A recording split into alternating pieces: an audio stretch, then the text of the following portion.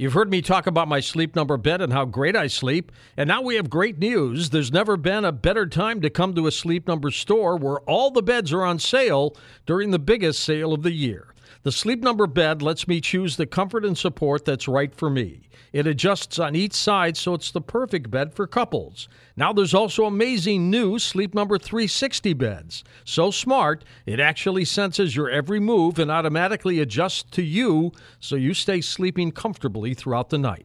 My Sleep Number setting is 90. My Sleep IQ score last night was 82. Come in during the biggest sale of the year. All beds are on sale, including the new Sleep Number 360 smart beds. Plus, right now, a Queen C2 mattress is only $6.99. Ends Sunday. You'll only find Sleep Number at any of the 550 Sleep Number stores nationwide. Call 1-800-390-9100 or visit sleepnumber.com and be sure to tell them George Norrie sent you.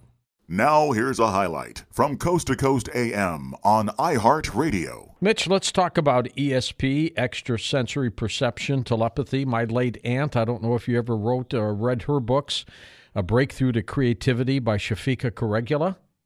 It's on my list, George. Perfect. I'm getting it tomorrow. She devoted her whole psychiatric practice to studying telepathy and ESP. She was just obsessed with that. You call it a form of magic. Tell me why. Well, I write about it in many of my books. You know, when I say magic, it really is a way of talking about things that exist in our natural world, but that we call supernatural because we don't understand the mechanism behind them yet. But through ESP research, what we've been seeing, and this has been going on in a formal way in our country since the 1930s, scientists have been able to codify some kind of anomalous transfer of information in a laboratory setting, which tells us that we have evidence for ESP. We don't yet have a theory of its mechanism. That has been the elusive card. That's why it's still associated with the supernatural. We don't have a theory of transference, but we understand fully, or people may have theories, but there's not a consensus. We understand fully that the evidence is there. We don't understand yet what exactly the mechanism of transmission is. It could be interdimensionality. It could be that there are multiple outcomes existing simultaneously, something that's been suggested to us in quantum physics, and that we're able to get glimpses of these multiple outcomes, but forms of precognition and telepathy have been documented. And the implications of these things are extraordinary for everyday life. I've theorized that it could be that what we call positive thinking is really just a subset of this phenomenon, that we're walking around all the time thinking about things that we need, people who we might need help from, wondering who could meet us halfway, who could provide some kind of assistance. And in a sense, we're serving as transmitting stations, so to speak. So what you're thinking about can bring you in touch with extraordinary coincidences that may be more than coincidences. There may be some kind of non-physical communication going on. How does psychokinesis work? Well, it's very interesting. You know, J.B. Rhine, the great ESP researcher at Duke University, was experimenting with psychokinesis for several years, and he found that people were, through concentrated thought, able to influence the roll of dice. They were able to create some kind of a blip or a departure from chance results in the roll of dice. So it's extraordinary. You know, if we have evidence that suggests that the mind is a physical force and that its actual tangible abilities can be felt in however slight a way, it upends everything that we have been led to understand about the nature of human existence. The only force that human beings are supposed to possess is motor force. But if we find that we possess some kind of psychokinetic force, it undoes the idea that the mind is a localized phenomenon that's produced just by the brain. It suggests, in fact, that the mind is some sort of an overmind. The Greeks called it nous. Ralph Waldo Emerson called it an oversoul. Napoleon Hill calls it the mastermind. It suggests that there is this atmospheric mind that we're all participating in, and that this mind even may have certain palpable, tangible physical abilities. We know for a fact that the mind can evince physical change in the body. The field of neuroplasticity, for example, tells us that extended thoughts produce measurable changes in brain chemistry that can be detected through brain scans. So we have evidence of mind over matter in the body. Is there mind over matter outside the body? J.B. Rhine at Duke University conducted experiments where he felt that the answer was yes, we have that evidence. What we just don't have at this point is a consensus-based theory of transmission. How powerful is the mind anyway, Mitch? You know, George, that is the question of our generation. That is the question of our generation.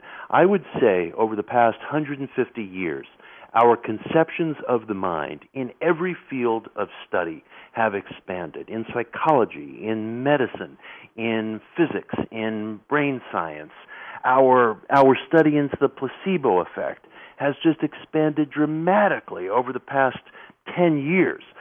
People have had positive effects when they are given a so-called transparent placebo. Alan Langer, a psychologist at Harvard, has demonstrated that if people are educated about the physical benefits that you get from certain activities, they will lose weight just based on having been educated about the positive effects themselves. You can have one control group that's uneducated, one control group that is educated, and the people who learn about heart rate, blood pressure, and so on, and how their activities can positively impact that, lose more weight. So we're seeing that the mind plays a role in weight loss. I mean, the things that we're learning in placebo studies go beyond what anybody would have imagined a generation ago. So the fact is, the real question of our generation is that of the mind's frontiers. We are getting a deeper and deeper conception of the power of the human mind, and this occurs commonly across every field of study.